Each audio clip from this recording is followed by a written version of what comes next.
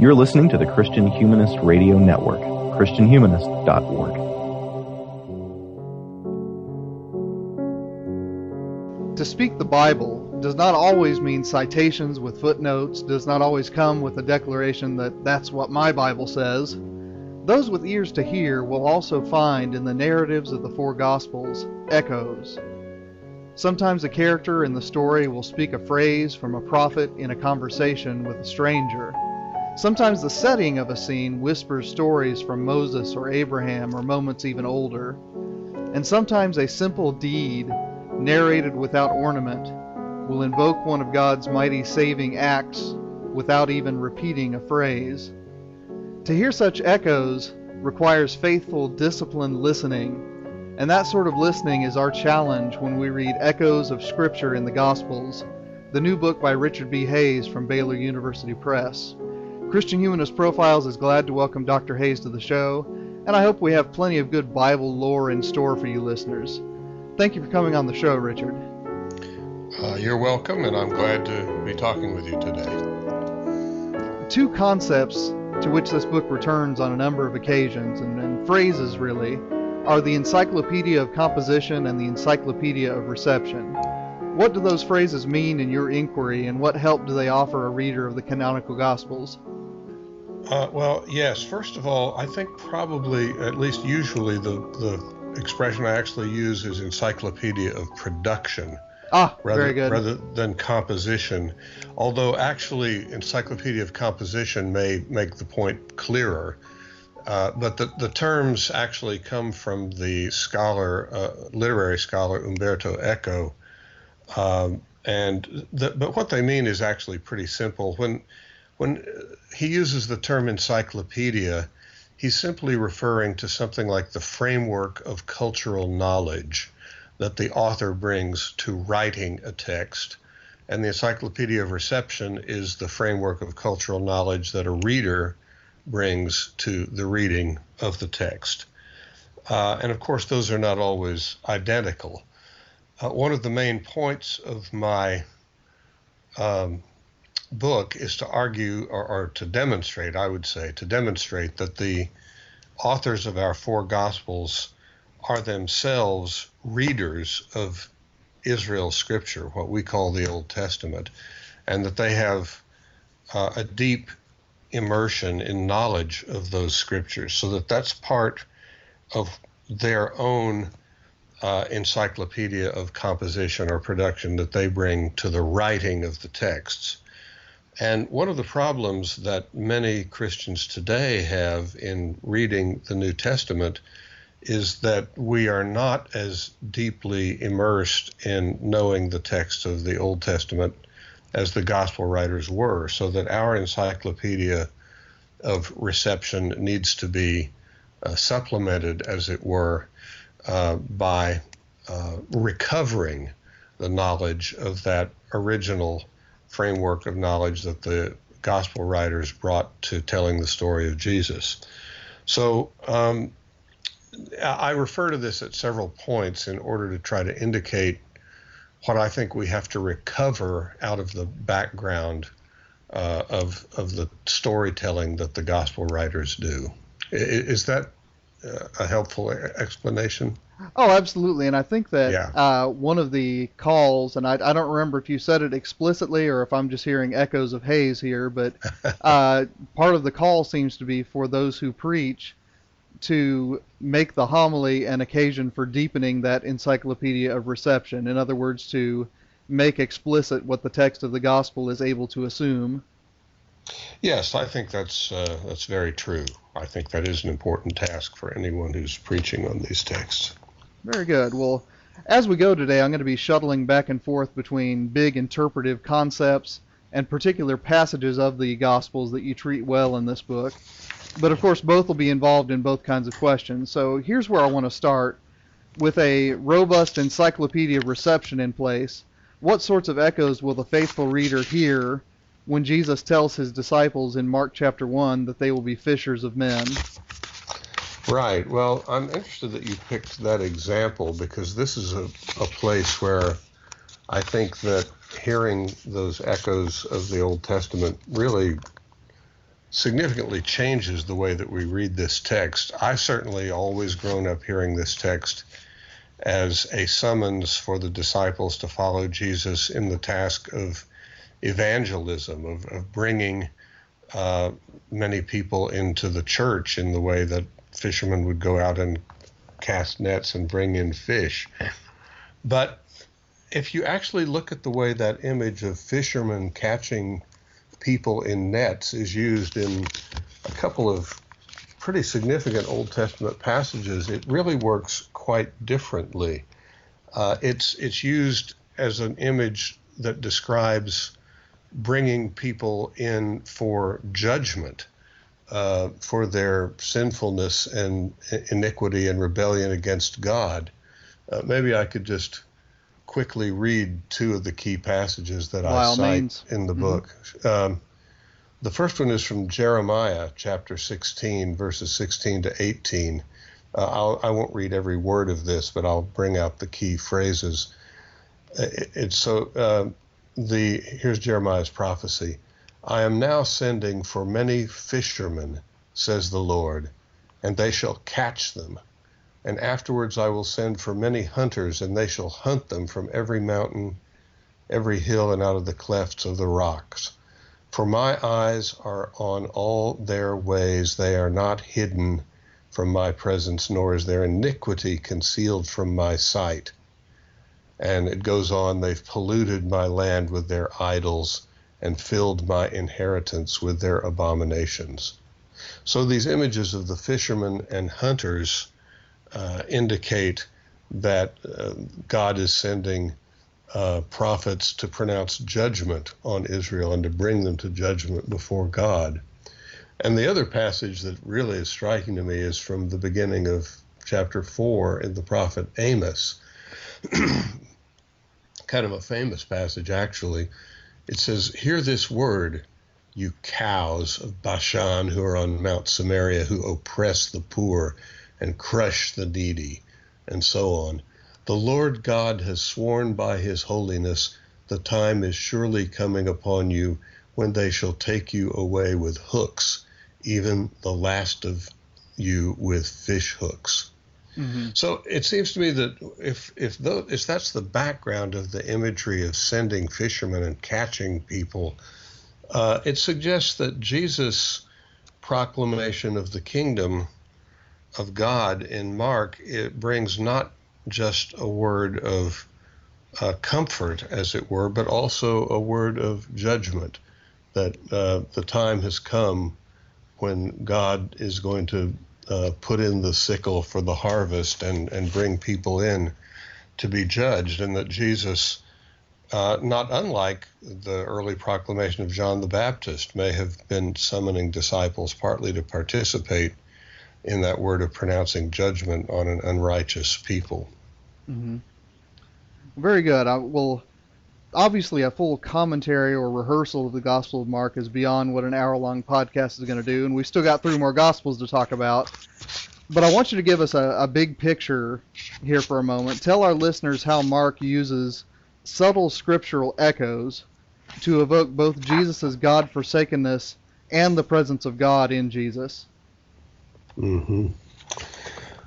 Well, yes, this is as you say, it's a complex matter that would really require a pretty extensive reading of many different things in Mark's gospel. Mm-hmm. But I think it really comes very much to a head in the story of the crucifixion in Mark's gospel,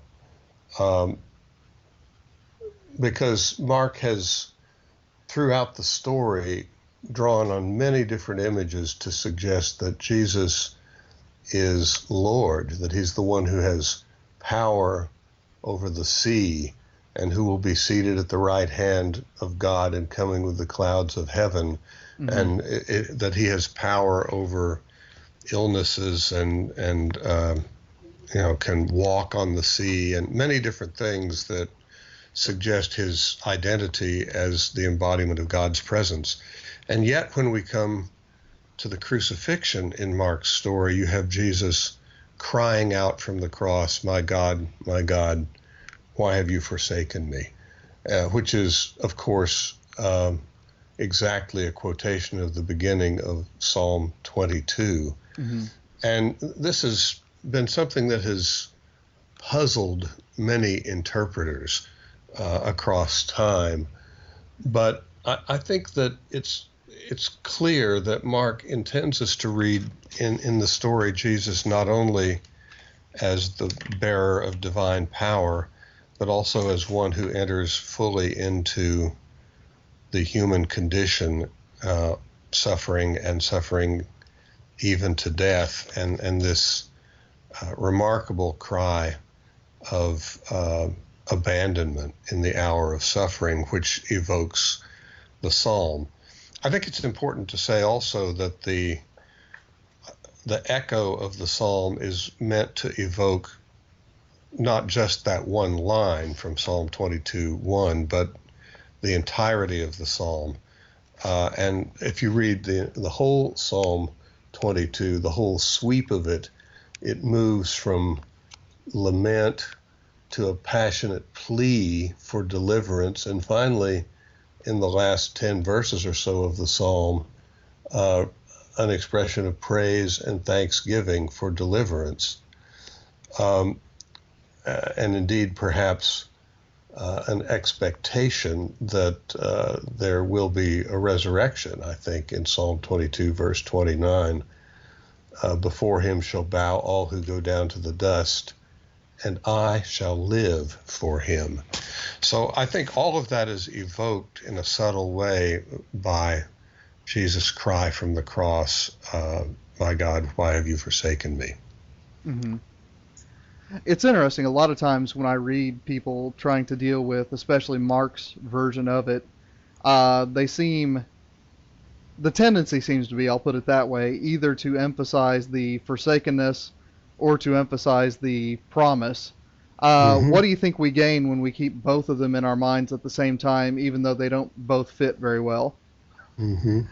Well, I think what we gain is a fuller picture of the complexity of the figure of Jesus as portrayed in the gospel, that both of these things are true of him. And indeed, I think what Mark refers to as the mystery of the kingdom of God is very much centered on this question about the identity of Jesus as one who is both the embodiment of God in the world and who also suffers and dies for our sake. Both of those things are true. And if we lean all the way to either side of that, we end up missing what the gospel writer is trying to tell us about Jesus. We have to read the whole story. And the whole story is virtually distilled into that psalm, really, because both things are there. Well, I'm going to be singing the praises of this book the whole interview, but even without the rest of the book, this would be worth buying just for the hermeneutically careful reading of Matthew's version of the Passion, especially when it comes to those passages that have been so often used for anti-Semitism, for really sort of, sinister supersessionist purposes. Yeah. Now, take a few minutes for this because I know it's going to take some time. What realities surface when one listens for scriptural echoes in such terrifying passages as Pilate's hand washing, the crowds calling for Jesus' blood to be upon them, those sorts of things that, I won't even say tragically because that would be to blame the gods. Criminally, Christians have used those to commit crimes against Jews.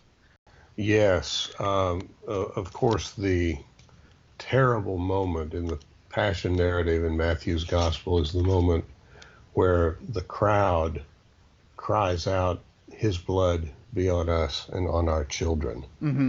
This is after Pilate is offered to release Jesus, and the crowd demands his execution and says, his blood be on us and on our children. And as you rightly say, that text has been used in the history of Christianity's relation to Judaism as a warrant for claiming that all Jews everywhere across time are guilty and have blood on their hands for the death of Jesus.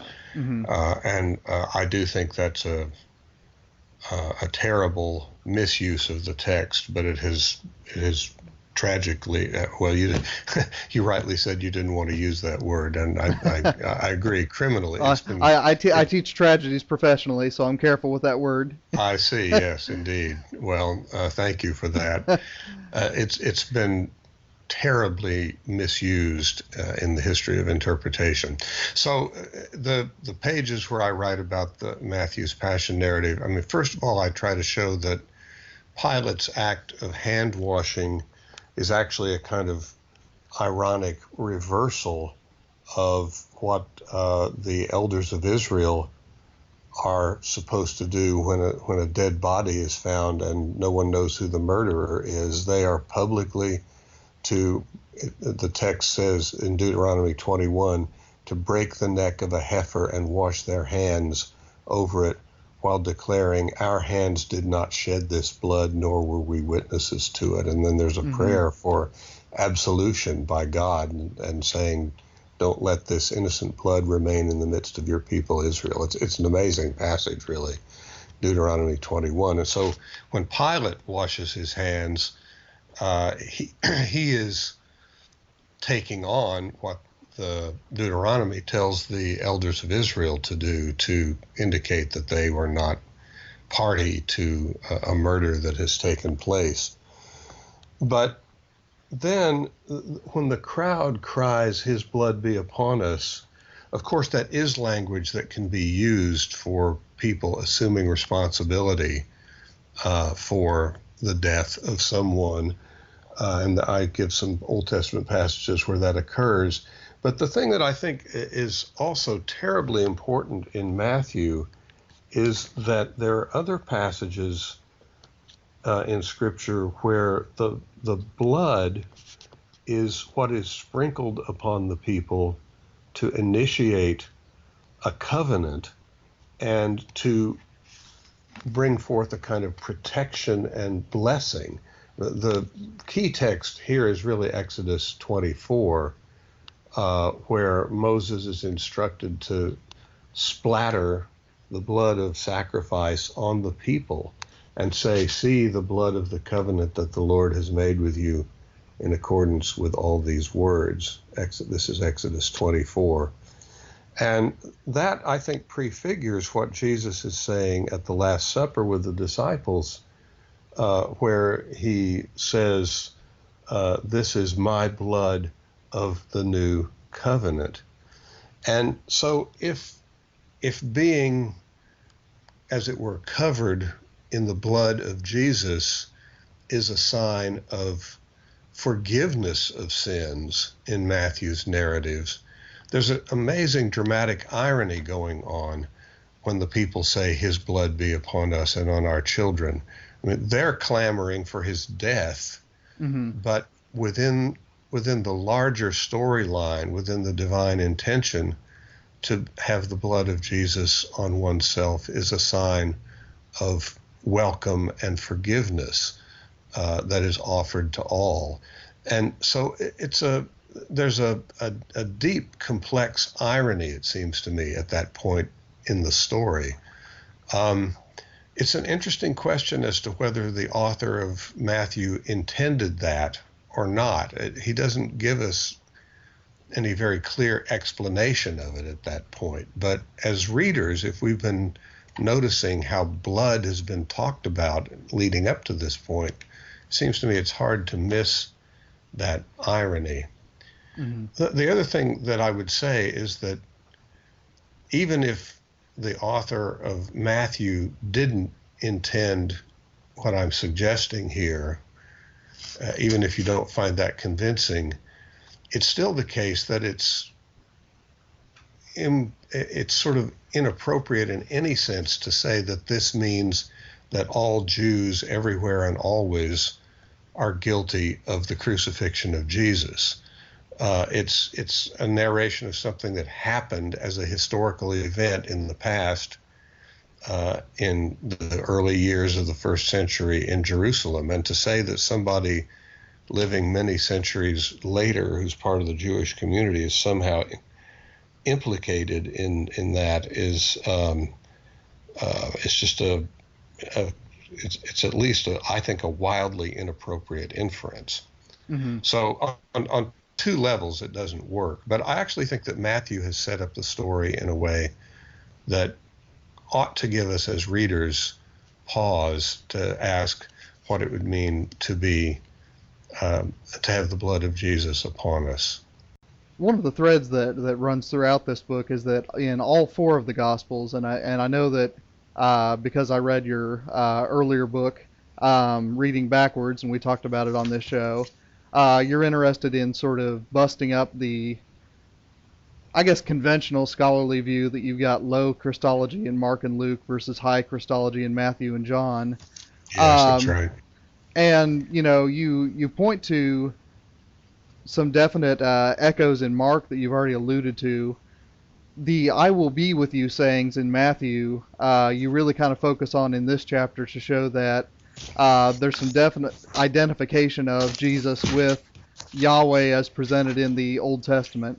So what kind of reception encyclopedia is involved in hearing Jesus talk about persistent words and persistent presence? Right. I mean, this promise that Jesus makes, well, first of all, Matthew, even in the birth narrative, the story of Jesus' birth, has the angel say to Joseph that you shall call his name Emmanuel, which means God with us. Mm-hmm. So that Emmanuel designation for Jesus as the one who is God with us is there from the very beginning of the story. And it's picked up again in the promise that Jesus makes to the disciples in chapter 18 that wherever 2 or 3 are gathered in my name, there I will be with you. But I think it comes, this theme of Jesus' continuing presence as the presence of God really comes to a head in the final scene of Matthew's gospel, which is widely known as the Great Commission, Matthew 28, verses 16 to 20, where he tells the disciples to go and make disciples of all nations. And then he says, I will be with you always to the end of the age. Mm-hmm. Now, who can say that? Who could promise a thing like that? And if you have your antennae up to ask, where is this promise, I am with you, found in the Old Testament, it's just all over the place. There are many, many instances in which God speaks and makes exactly that promise, declaring that God is with either an individual or with the nation Israel. And so again, I've focused on just a few key examples of that in my chapter on Matthew. But the first one I would point to would be the account of Jacob's dream at Bethel in Genesis 28, where God says to Jacob, know that I am with you and will keep you wherever you go. I will not leave you until I've done what I've promised you. And then Jacob wakes up and says, surely the Lord is in this place, and I did not know it. So there's, that language of God promising to be present and to fulfill promises is there.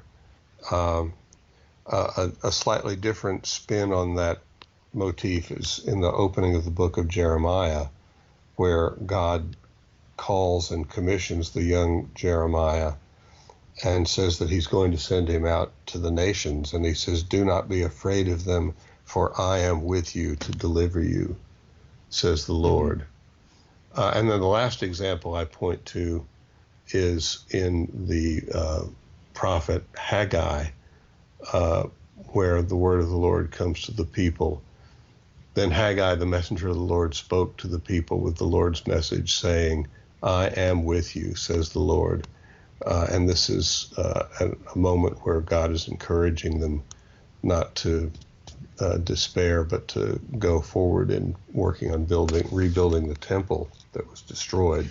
So, all of these motifs just suggest that when Jesus says, "I am with you always to the end of the age," at the end of Matthew, it strongly reinforces Jesus' divine identity as one who can promise that his words will not pass away ever, and that he will be continually present to the community of his disciples as they go out to proclaim the message to all nations. Mm-hmm. I want to ask a question that occurred to me while you were talking about that. I know that in modern English there's a little bit of ambiguity when someone says "I am with you." That can mean a promise that the person will be in proximity. I am with you, as opposed to being somewhere else. Or it can be "I am with you" in the terms of alliance. So I am with you. I will not join the other side. I won't let you fight this alone. Is that ambiguity present in the New Testament Greek, or is that something that really only becomes ambiguous in English?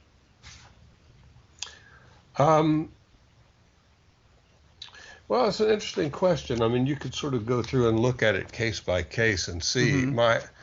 My hunch, just off the top of my head, is that expression "I'm with you," meaning that I'm on your side, is a modern colloquial English development, although it's a very understandable development, moving from the literal to the metaphorical. Sure. I do think these promises of God's presence do indicate not simply "I will be there in proximity to you," but "I will be there to strengthen and support and fulfill what I have promised." I mean, that's built into all of the language of these things. What Jeremiah being sent out and possibly encountering opposition to his prophesying, God is saying, "I will be with you." And it's the same kind of thing Jesus is saying to the disciples as he sends them out. So it's, it's an extension from one to the other. But I don't think that I don't think it's really a question of anything linguistically in Greek as opposed to English. It's just a question of popular usage in English that has probably extended the metaphorical sense. Okay, fair enough. And like I said, that question just now occurred to me, or I would have looked at passages like "the one who is not against us is with us" to see if that syntax is consistent. But that's something that neither of us prepped before this show, so we'll just leave it for our listeners to go look up, or maybe I'll write a blog post sometime. Who's to say? Yeah, you should do that. Well, I want to turn to Luke here. I remember all the way back in undergraduate Bible courses talking about Luke's use of Isaiah's servant to situate Jesus within the salvation of history of Israel. What we didn't explore as echoes of Scripture does is the bits of Psalms that get mixed into Luke. So talk a little bit about the passages Luke uses to establish that mix. Mm-hmm. One of the fascinating things that happens at the very end of Luke's gospel when Jesus appears to the gathered disciples in Jerusalem after the resurrection, he says to them, "It is necessary that all the things written about me in the law of Moses and the prophets and the Psalms be fulfilled." And, people have puzzled over why the Psalms get brought in there, because the phrase "the law and the prophets" is, of course, taken by itself a frequent description of the content of what we call the Old Testament. And the explicit mention of Psalms is interesting. Some people have suggested it's because it refers to the three-part division of the Hebrew canon into Torah, prophets, and writings, and that the Psalms would be pointing to that third part of the writings. But I think Luke has a special interest in the interpretation of the Psalms, particularly if you look in the apostolic sermons, the preaching that you find in the book of Acts, which is the second volume of Luke's work. Over and over again, the apostles are represented as quoting various psalms in their preaching to proclaim the gospel. And those psalms are now reinterpreted so that they are seen to refer to Jesus. So I think that the psalms are subtly woven into Luke's story at numerous places. One of the most striking ones would be at the same place in the story of the crucifixion, where Mark had Jesus quoting Psalm 22. Luke's account of the crucifixion doesn't have Jesus speaking Psalm 22. Instead, he quotes a different psalm, which is Psalm 30, and says, "Into your hands I commend my spirit," at the point of his death.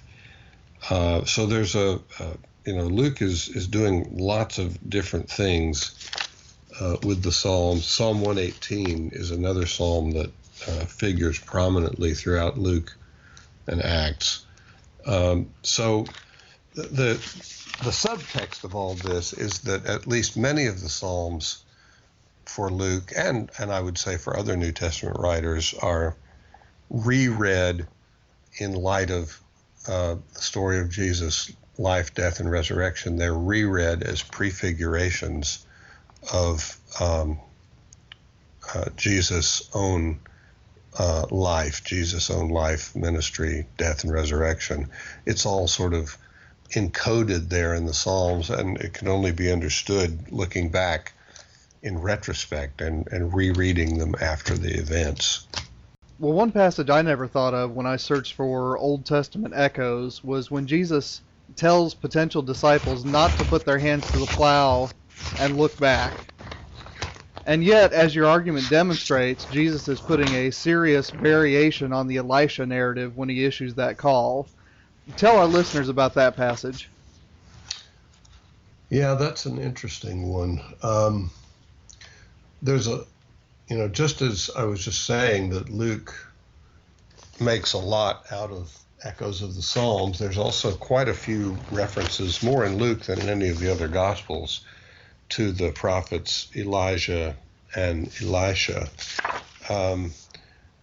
Elisha, of course, was the prophet who came along initially as a follower of Elijah and then inherited his prophetic office and mantle. But when Elisha first comes to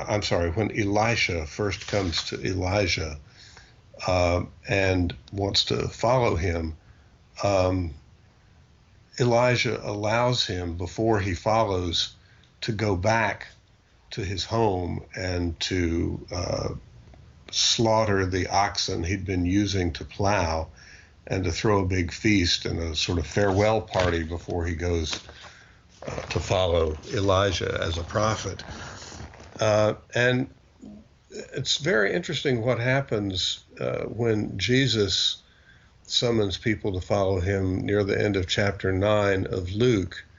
One of the people he calls says, "I'll follow you, but first let me go back and say farewell to my family." And Jesus' response is to say, "No one who puts his hand to the plow and looks back is fit for the kingdom of God."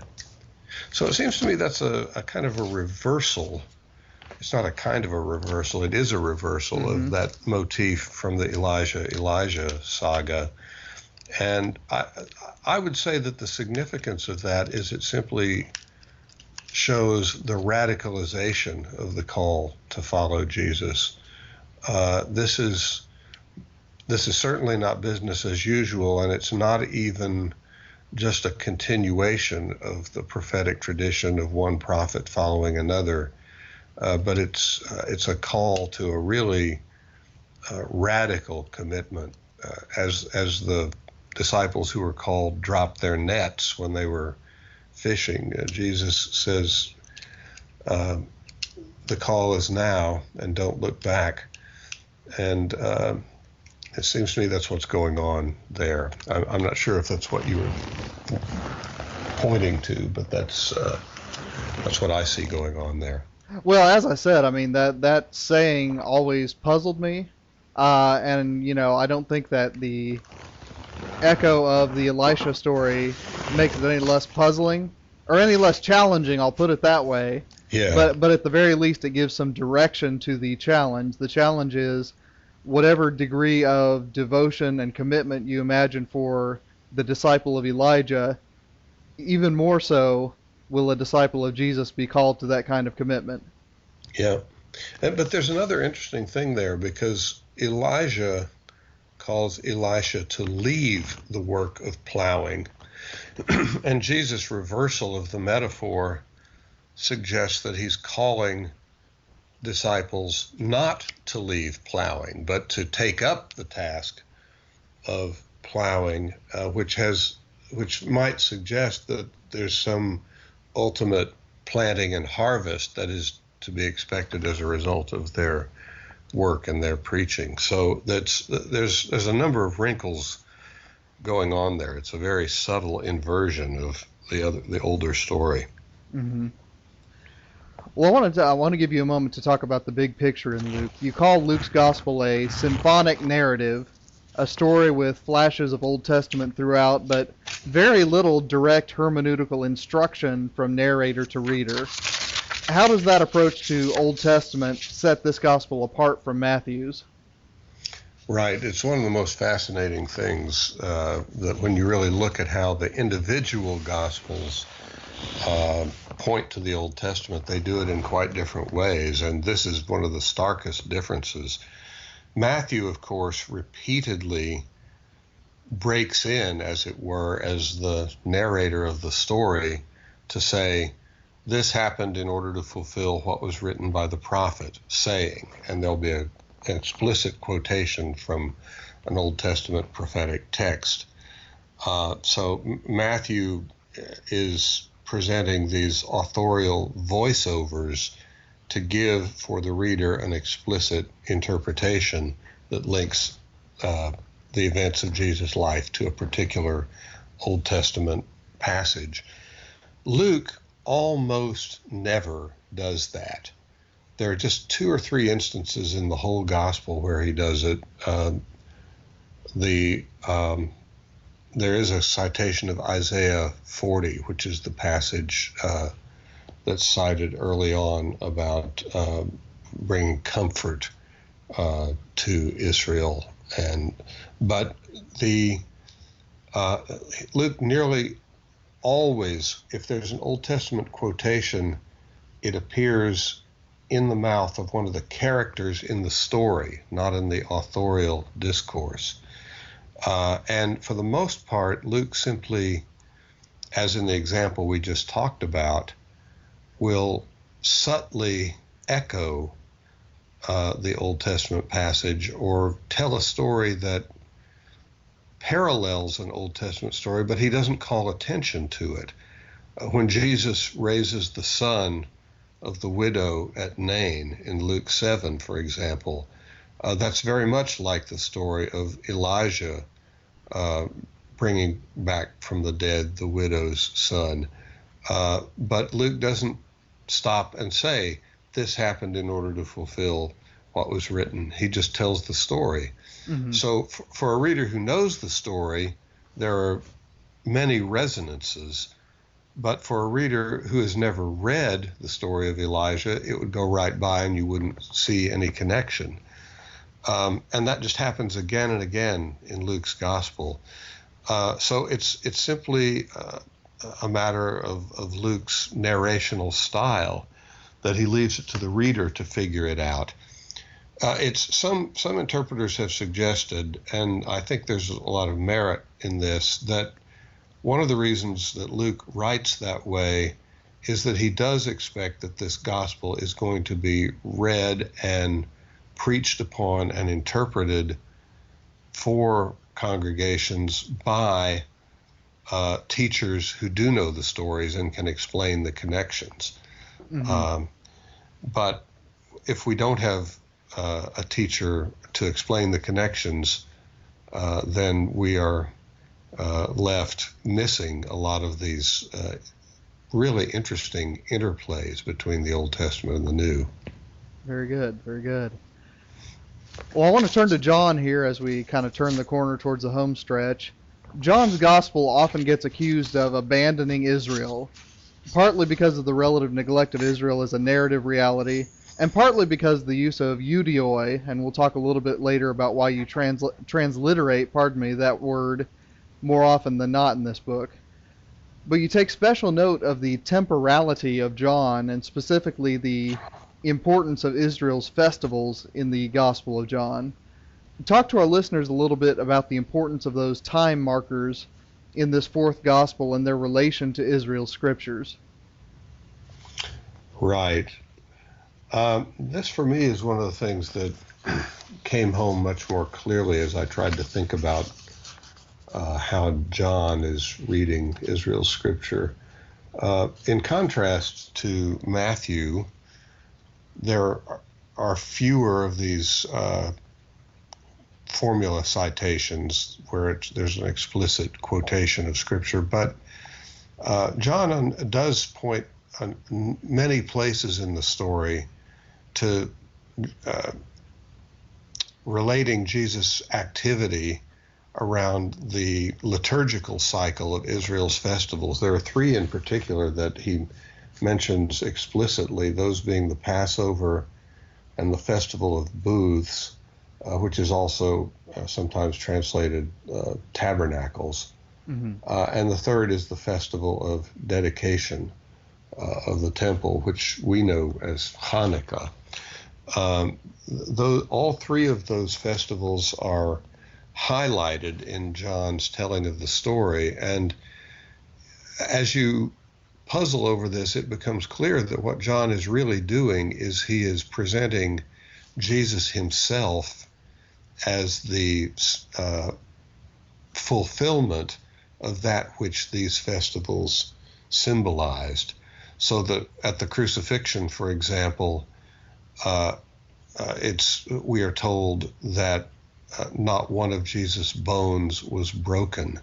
And there's a clear connection there to the Passover lamb, where the instructions in Exodus 12 say that none of the bones of the lamb should be broken. Mm-hmm. And also the multiplication of bread story, which is part of the whole Exodus Passover tradition, is reinterpreted explicitly in John so that Jesus says that he himself is the bread, which the manna symbolized. So that sort of thing happens again and again in John's gospel. And the interesting point about all of that is that I don't think it means that Jesus has negated the festivals in the sense of abolishing them, but rather he has fulfilled them. He has brought them to their completion in his own presence and his own life. So they're not negative rejections of these festivals. It's rather showing them to be prefigurations of that which is brought to its full reality in Jesus himself. Well, I want to talk about the eudioi for a moment. So take a little bit of time here. Talk about their place as sort of analogs to rebellious Israel in the prophets. And on your way through, talk a little bit about why you choose to transliterate that term in your book when historically English Bibles have translated it simply as the Jews. Right. Yeah, it's a term that occurs again and again in John in a way it doesn't in the other Gospels, or at least very, very rarely. The problem with translating it as the Jews is that it suggests there's an opposition between Jesus, who is almost then inevitably understood to be himself non-Jewish. But in fact, Jesus himself from all we can tell, was very much an observant Jew, and so were his followers. And so the Judaioi represent some kind of a party within Judaism. It's often used in contexts where it's closely synonymous with the Pharisees or the temple authorities. And some translators have suggested translating Judaioi as Judeans rather than Jews in order to try to make that point clear, which would also make the interesting contrast to Jesus and his followers, who are Galileans as opposed to Judeans. They're from the north and not the south. But it's hard to speak systematically about what this term, the Jews or Judaioi, means in John. There are clearly some group, largely authorities, who are opposed to Jesus. And so by not translating it and using the English word Jews, but simply by transliterating the Greek term Judaioi, I've tried to leave that question open for readers so that they don't immediately jump again to the conclusion that we're looking at a non-Jewish Jesus, because I think nothing could be further from the truth.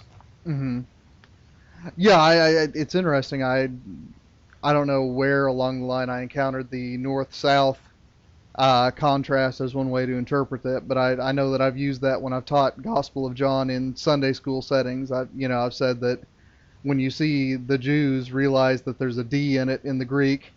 So this is the big city authorities as opposed to the hick disciples. Yeah, that's good.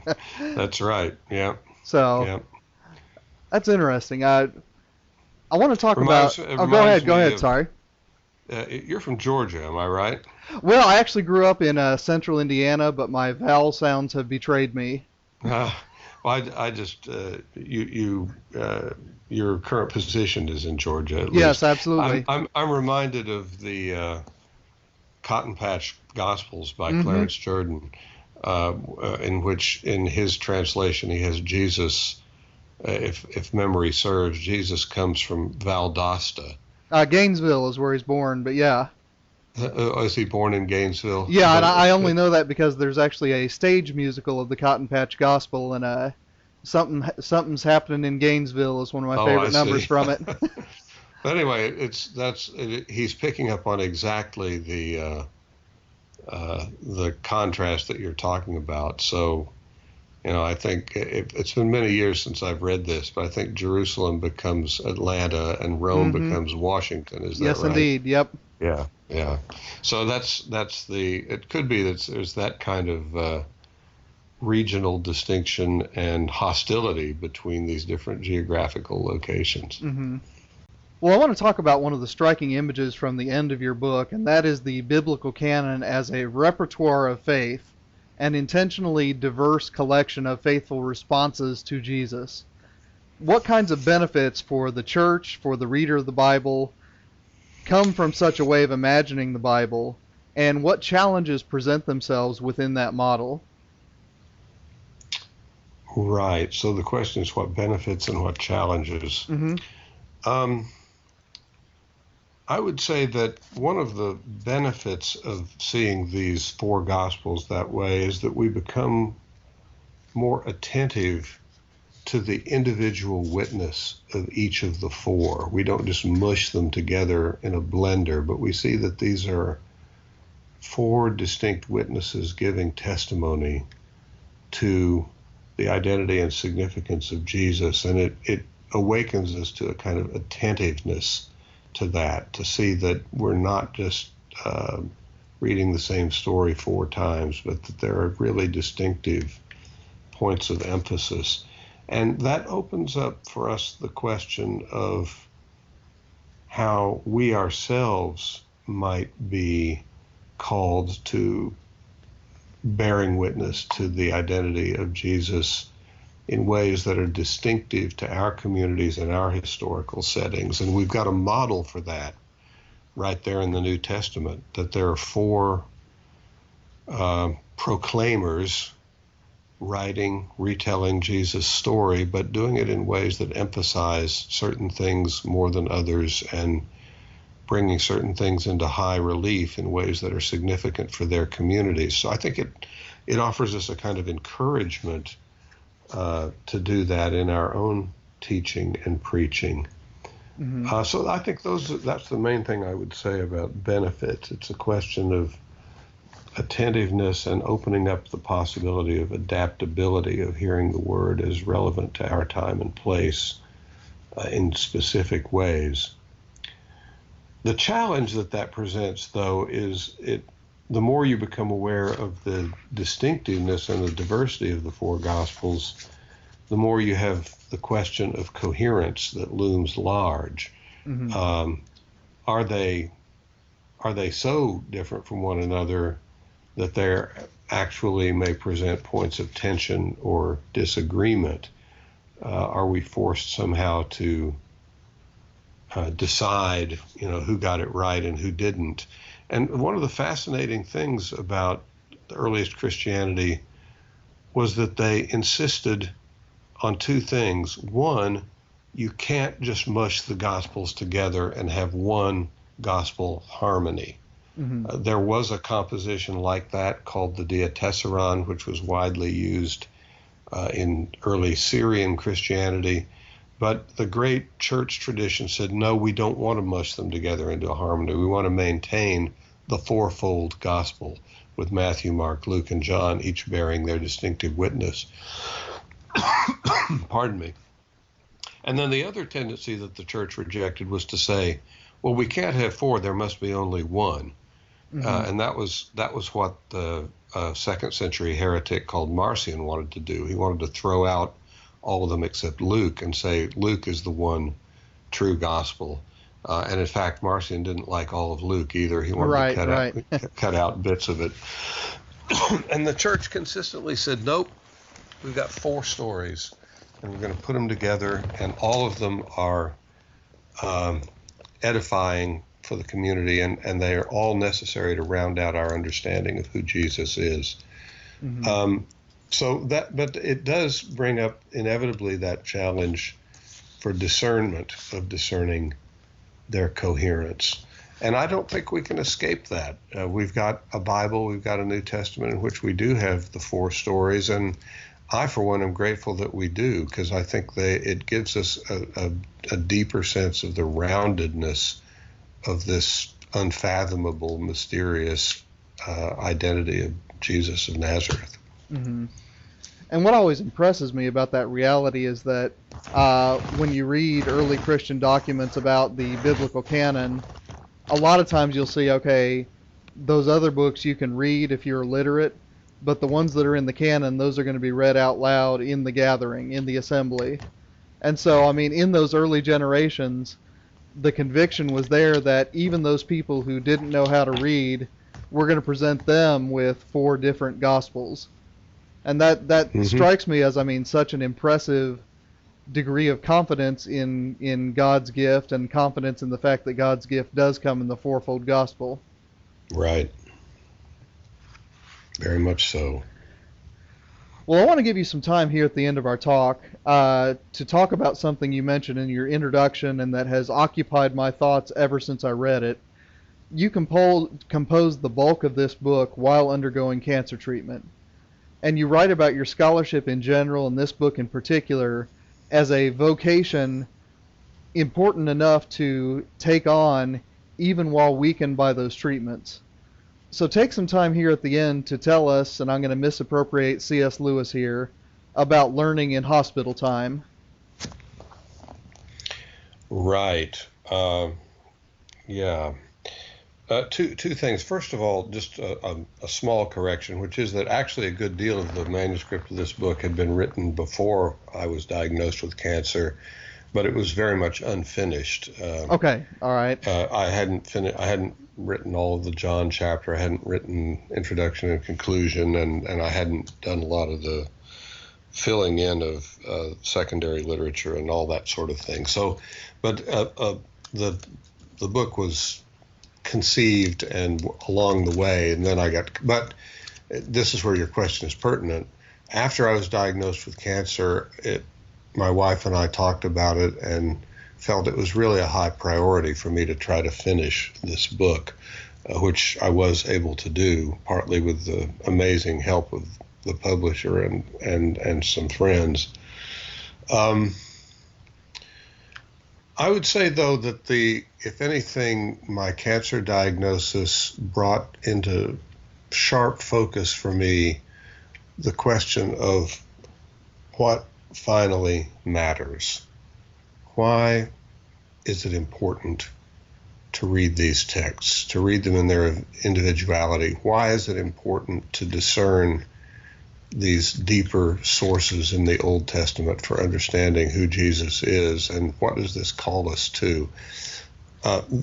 This is not a book, I hope, that I have written to be clever or to impress somebody with how learned I am. It's a book that I've written because I have come in the course of writing it to feel that I have a deeper sense of who God is and who Jesus is as the embodiment of God, and that's something, as I say in the last chapter of the book, that really calls us all to a point of decision. Do we believe this is true?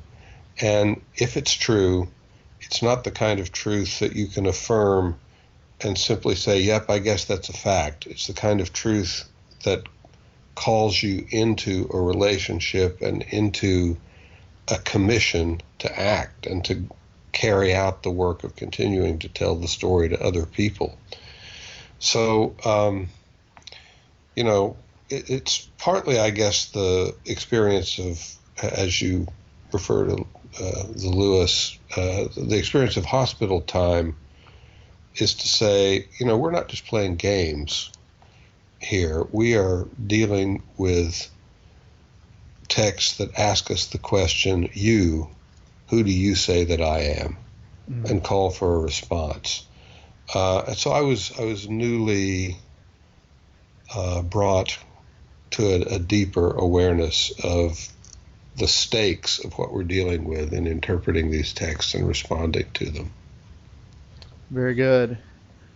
Well, Richard, I have been at the wheel for most of this conversation, so in the spirit of hospitality, I want you to have the last word.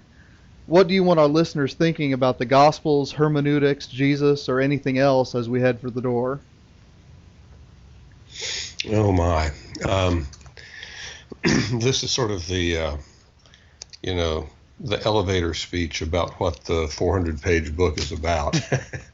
But I'll give it a shot. The first thing I would say is I really would want readers to come away with the sense that the Old Testament is Christian scripture. It is a part of the Christian Bible. Parenthetically, I would say that doesn't mean that we've sort of taken it away from the Jewish people or from Judaism. It is a text that in its origins is the scripture of Israel, and I've repeatedly used that language in referring to it. But the church has insisted that this is part of the Bible and that the gospel and the identity of Jesus represents a coherent continuation and fulfillment of all that was there. And so a lot of the caricatures that are out there about the Old Testament are that the God of the Old Testament is an angry God, and the Old Testament is legalistic and harsh, and we should just write it off and forget about it. And again, that's what that 2nd century heretic Marcion also said, that it's a different God, we can forget that. And I just think that that's totally wrong. And so the point number one would be, let's recover the Old Testament as our book, as a book in which God speaks to us. The second thing that I would say is that what God speaks to us in and through that text is precisely this claim that I've referred to many times in this conversation, that Jesus is the embodiment of the God of Israel.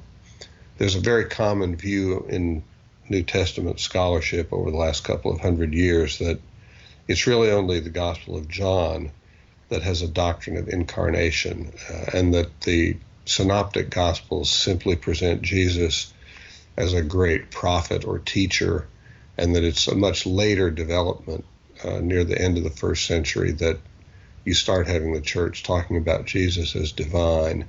And I just think that's totally wrong. I think if you read these texts with attention to how Jesus is portrayed as the embodiment and fulfillment of all that God was to Israel, you see that they are presenting Jesus as divine. So that's the second point. If we've got time, can I say a little more? Say what you're going to say. All right. The third thing I would say is that the effect of the kinds of readings that this book offers is to lead us into what I've called elsewhere a conversion of the imagination. It makes us realize how poetically rich the Bible is, and how if we're just sort of looking to read it as though it were a newspaper report, we're missing the artistry and the depth and the richness of the story. And it's not just that the gospel writers themselves were clever storytellers, but it's that God himself is the author of this incredibly complicated, rich tapestry that goes all the way back to the creation and the stories of Abraham and Moses and David and all the prophets. All of this is woven together in a way that is full of image and metaphor and prefiguration and fulfillment. It's just an extraordinary thing, and we need to be more aware of that. It's not something that can be easily boiled down into a few slogans in our preaching. We have to recover that fullness of the story. So, conversion of the imagination. And then the last point is what I was just saying before about my own experience in realizing how serious this is, that we're called by this text to confession and testimony and a commissioning to go out and live in accordance with the truth that these texts offer us, if we believe that what they say about Jesus is true. So those would be the themes I would want to leave your listeners with. Richard Hays, thank you for coming on Christian Humanist Profiles. You are welcome. It's been good to talk with you. And I wish all who are hearing this broadcast that they too would be brought into the joy and excitement of close reading of Scripture. Very good. Thank you, listeners, for downloading and listening to us today. Christian Humanist Profiles is part of the Christian Humanist Radio Network. Our press liaison is Kristen Filippic. Our audio editor is Britt Stack, and I am Nathan Gilmore saying, go in grace, go in peace, serve the Lord.